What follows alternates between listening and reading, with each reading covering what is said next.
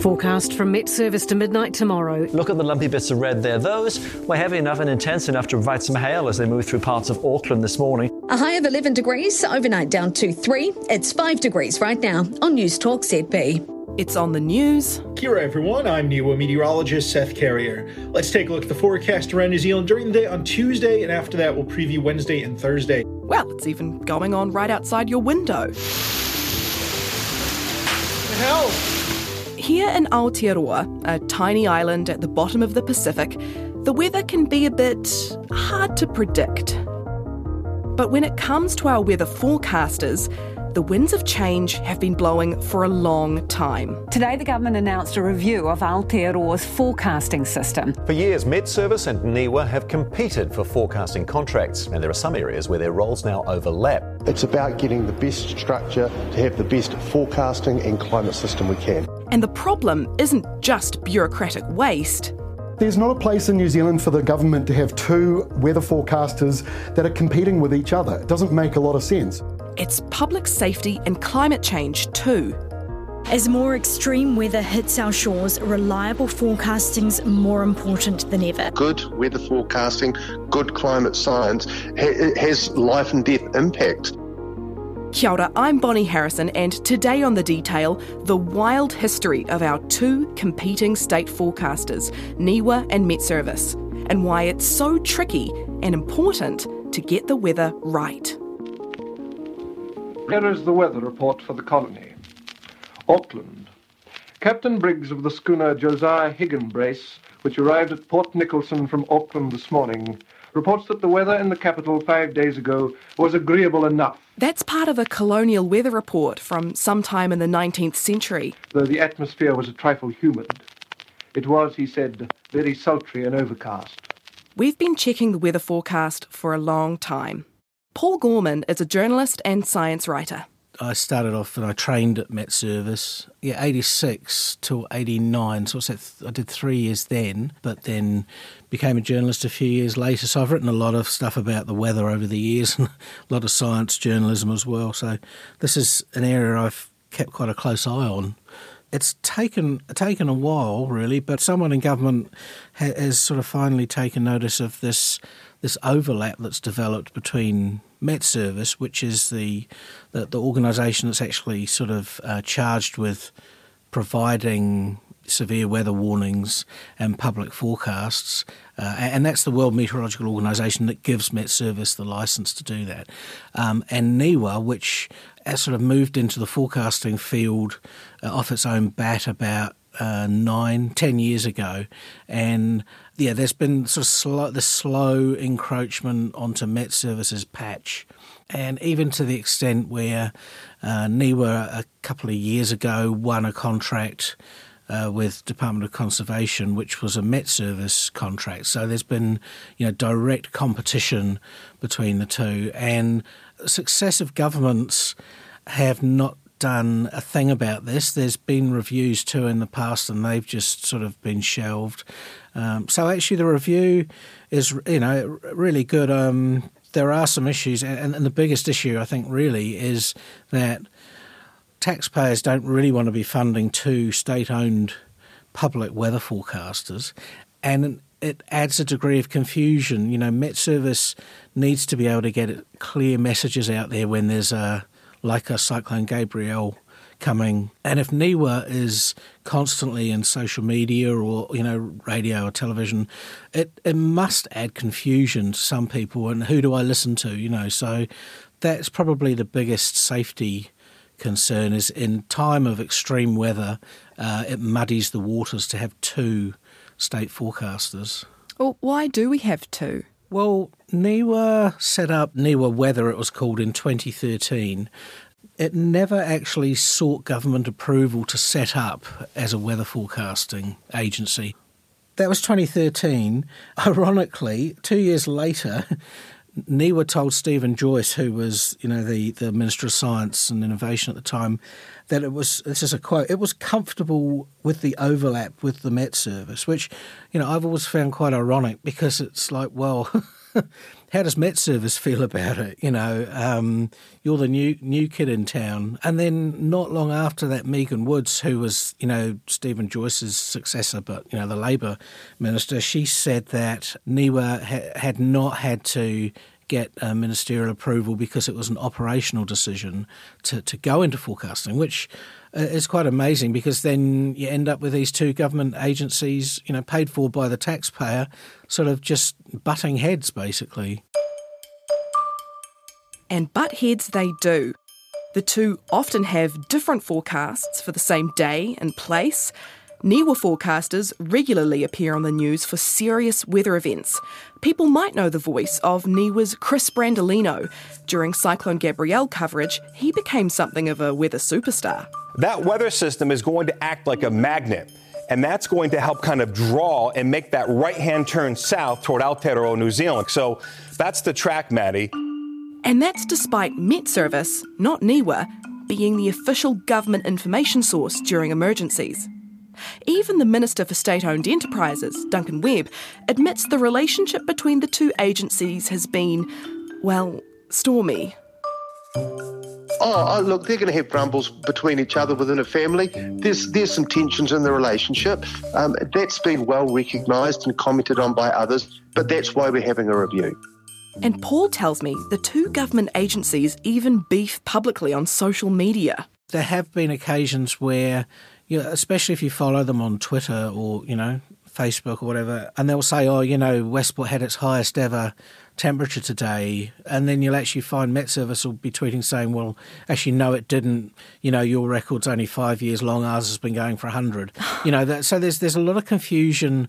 It's kind of, almost diluting the power of having all these weather records, which is what policy and infrastructure and people's lives are based on having, really robust information. There's still got to be room for confusion in there, and, you don't want any confusion when people's lives and livelihoods are on the line. NIWA and MetService were originally one entity, the Meteorological Service, but they were split up in 1992 under Jim Bolger's national government. Yeah, it was always very clear that one was to deal with day-to-day operational forecasting and the other one was taking on the research focus. I mean, I think a lot of the books in the old MetService library, went to NIWA, or they had to decide which would go to MetService, which would go to NIWA. So it was quite a difficult split, but it seemed quite a clear-cut distinction. And yet at some stage, NIWA sort of said on the record that weather forecasting had always been part of its game, but that's actually not, that was not the original intention. So how have they come to this point where they're competing with each other? I know, well, because no one's done anything about it, basically. The day's weather forecast. Tomorrow does not look too gay, and we have decided to give you a preview of tomorrow's weather. There is a storm moving into the North Island. There's been questions raised about this, especially by some of the private weather companies. Very, very difficult job in New Zealand because we've also got some of the most restrictive policies when it comes to accessing weather data. Because, you need the data to be able to make the forecast. Supercomputer that's paid for by the public, but NIWA's now weaponised that as an asset to make money. And they block us from being able to use it unless we want to pay them a few $1 million, which is ridiculous. There was a report done about 5 or 6 years ago which said that, open access to weather data in New Zealand was basically almost non-existent. You had to pay a lot of money if you want to get data. And what's ironic about that is a lot of this weather data that NIWA now holds was collected by the members of the public over the years, people who had a rain gauge in their garden, and they read it every day for 50 years, all that kind of information. And yet, if as a weather writer or what a researcher, you want that data, you have to go to NIWA and pay quite a lot of money for it. Some time ago, I wanted to do a story in a tornado in Christchurch about 40 years ago, and I went to NIWA to ask for that data, and it was going to cost me $800 for a page of data. Wow. Which was, okay, fine, I won't write that story after all. So MetService is a state-owned enterprise and NIWA is a Crown Research Institute. So they're both they're government funded, but they're both trying to make money. Yeah. I also notice on the MetService website, which must get hundreds of thousands, if not millions of views each day, because it is the kind of civilian go-to for weather forecasting, and that's what the government's recommending anyway. But on their website, you get reminded that they have financial goals to meet. They've got a tradie forecast, which is sponsored by placemakers, and they've got a laundry drying time forecast, mini forecast, and that's brought to you by Harvey Norman. Yes, that's interesting, isn't it? I think the commercial imperatives to make money are probably a lot stronger on MetService. I mean, as a CRI, NIWA operates across a lot of fields and gets a lot of research funding, and so not quite sure what's in this for them. They will make a bit of money out of it, but whether it's kind of a profile raising exercise or what, but any attempts at collaboration between the two agencies have been fraught, because even if they wanted to do that, they operate under different, law. They're different sort of state entities or Crown entities, and there's all these, anti-competitive laws. And if MetService and NIWA agreed to do something together, then that potentially could be like, is it cartel type behaviour, for any of the private companies that are trying to do things. So it's actually not just NIWA's fault or MetService's fault. I mean, it is the way it's all been set up. And what seemed like a good idea 30-odd years ago, in the last 10 years, in the last 5 years especially, it's really, really gone pear-shaped, I think. That's something that hopefully the review is going to sort out and look at, actually, what is best for the country. And now we look at the prospects for the weather, and we say good morning to the forecaster. Good morning. For Northland, Auckland, Waikato, Waitomo, the Bay of Plenty Rotorua, Taupo and Taumaranui. A big part of the review will be looking at clear public communication. The way things are currently, if another big storm like Cyclone Gabrielle were to make its way here, there's a risk our two state forecasters could make two different predictions. And this is dangerous stuff when a government agency is usurping the power of our official warnings provider during storms, which they've done. When the chips are down and the water is rising, people want to know who the go-to is. I wonder, can you explain, how are they using arguably the same data and coming out with different predictions? So basically, most of the forecasting these days is based on computer modelling, and there are various different models around the world. They take all the data, surface weather observations, all the upper air observations that are taken with balloon ascents, and they kind of slice up the atmosphere into sort of a horizontal and vertical cross section. And then they kind of run that ahead with various different models. I mean, incredibly complicated maths to see where things will be this time tomorrow, this time in 3 days' time, whatever. So every model will come out with a slightly different endpoint. So, there might be a model today saying there's going to be a big southerly next Wednesday. That might be the European model, which is used a lot. But if you look at the American model, it might be saying, it's going to be a southerly, but actually it's going to be Thursday and it's not going to bring snow to low levels like the other model is saying. So they all get probably the weather kind of broadly right, but it's the detail that is often quite different. And of course, that's what you notice when you're walking down the street, is the detail of the weather on you, how it's affecting you at the time. So then basically it's down to the forecaster to look at all of these different models and decide, actually interpret them into the, cloudy with afternoon showers. Right. So there's a person looking at the data and Definitely, making calls. Definitely. Yeah. It's a lot more accurate than it used to be. And yeah, really interesting. I fascinated. There was a big snowstorm in Dunedin way before my time, thank you very much, in July 1939. But I managed to find all these old forecasts, and the language they were using in these forecasts was still very much the same as today. It was talking about more showers of snow to low levels. And I thought, well, you now have all this amazing technology that helps you with the forecast, but in the end you still have to distill it down to that basic sentence that the everyday person can understand. To find out a bit more about this process of distilling information down, I tracked down an expert. Hello. Hi, Mum. How are you? Hi, I'm good, love. Known to me as Mum, better known to others as TV weather presenter Rose Daly. I started in 1995 and I left in 2002. And you were doing that for TV3? Absolutely, yes. Yeah. It was the 6 o'clock news weekdays. Then I did weekends once they hired Augie Hour from the MetService to do the weekday thing. So I shared the bill with him. So you or TV3 would get it from MetService? That's right, yes. We would pay them money for the service, yeah. And you weren't trained as a meteorologist? No way, I wasn't, no. No, I was a presenter, so like any good journo, you get your information and you put it into a palatable form and make sure it makes sense to the audience. But by the time you left off, you probably understood the weather really, really well. Oh, yeah. Yeah, I've really quite appreciate actually my time there learning all about that. I did a crash course with the Met Service initially over a couple of days, a really fast crash course, just, to familiarise myself with the usual features and terminology. But, apart from that, I just relied on Met Service providing me with the information every day.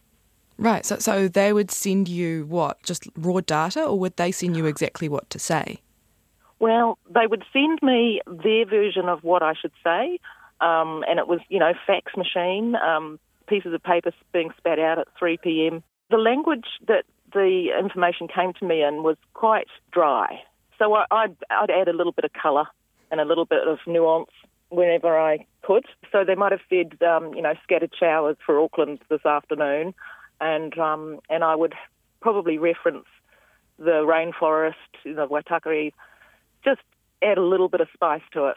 Was the data that they ever sent you ever really, wildly wrong? Would people get quite annoyed? Well, I would say that they erred on the side of caution. I think they still do to some degree, because when you look out your window and they're saying, well, sorry about the drizzle, and you're looking at blue skies, you're thinking, huh? So every now and again I would tweak the information to match what I observed personally, or I would call someone down country and ask them, how's it going down there, what's it looking like? So, I did have a little bit of interference going on there.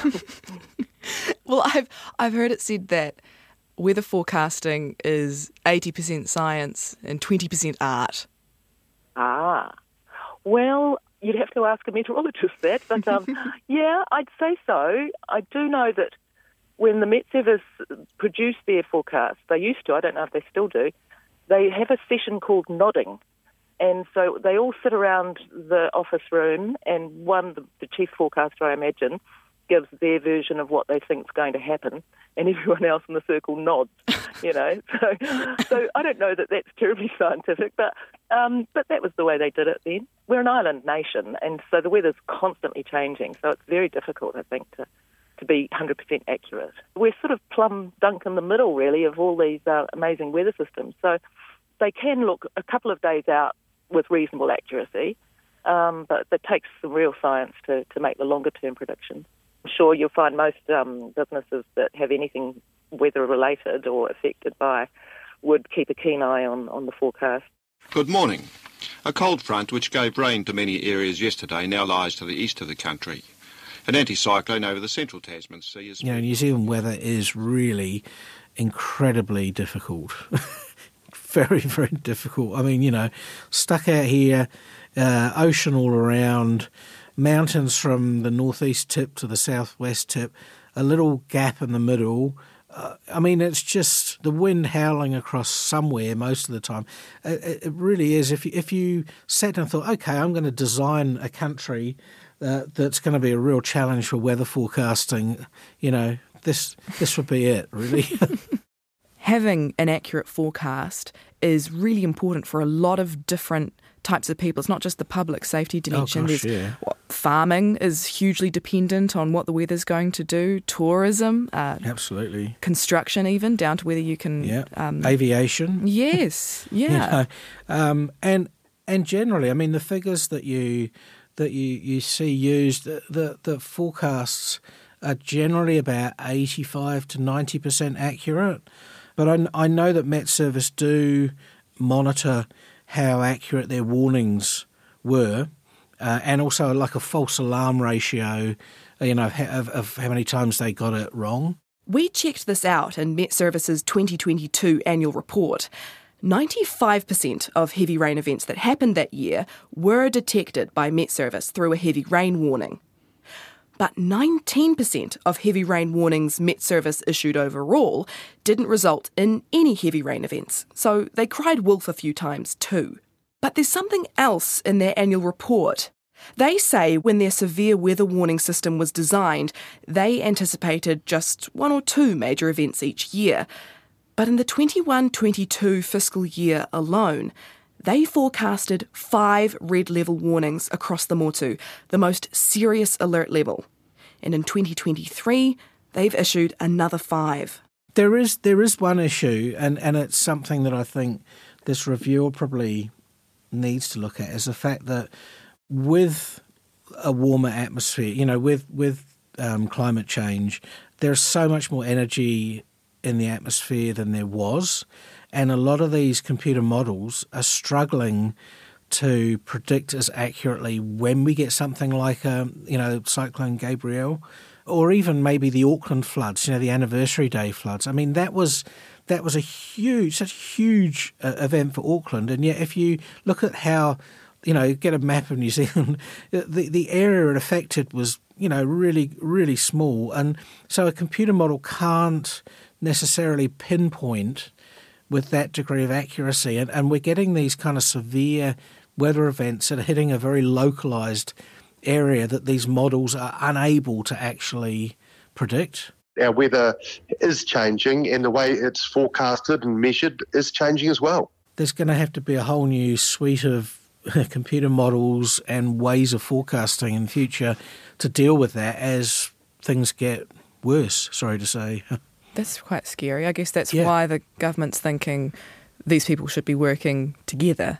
Yeah, I think that's right. I think there's a few options as to how things go if this review goes ahead, and I'm actually quite confident from reading the documents that they're serious about getting this right, which is great. They could either say, NIWA, you go back to doing what you're meant to do, or MetService, you can have NIWA's forecasting arm, roll it into your operation. And then down the track, I think they just need to look at something totally different, like maybe a new agency that really just focuses on the severe weather, weather events and the impacts, the flooding, all that kind of stuff. And I had a quick look at the terms of reference for this review. One of the sentences that stuck in my mind was that it said the traditional kind of line in the sand between what climate is, that longer term view, and what weather is actually becoming increasingly irrelevant because,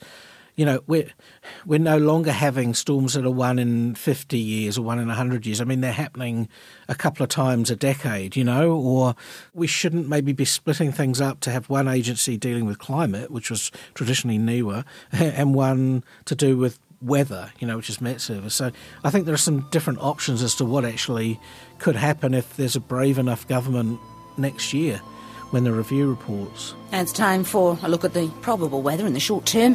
Here's James Travers. Good morning. The situation this morning. An anticyclone remains slow-moving just east of the Chathams, with its associated ridge of high pressure extending over New Zealand. A cloudy northeast flow covers the country.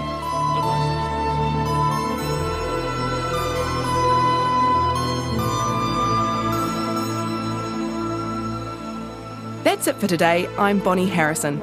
The Detail is supported by the Public Interest Journalism Fund. Today's episode was engineered by William Saunders. Our producers are Sarah Robson and Alexia Russell. And thanks to Paul Gorman and my mum, Rose Daly. Ka kite anō.